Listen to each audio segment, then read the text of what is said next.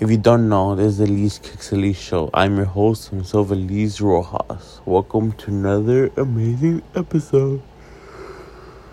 Shout out to everybody who's tuning in. Shout out to all my fans. Shout out to everybody from friends and family who gave me support through my hard times. Thank you very much. I am grateful to the max.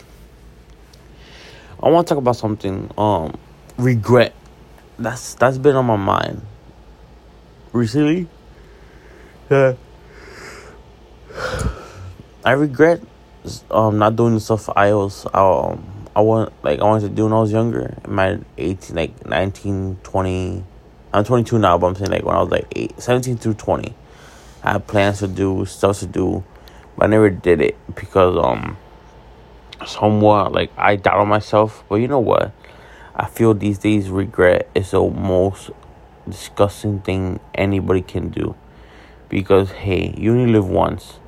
And so many people told me, bro, regret is a poison in life, because you only live once. You don't know if you're gonna live twice again or anything. You only live once. You have one ride. Enjoy the ride. But damn, that's true. We might have regret, but if you're still young, I'm still 22, stop that right now and do stuff you love. Do stuff you want to do. All right? Never give up. Always keep going and keep being strong. This is a short little segment. Thank you.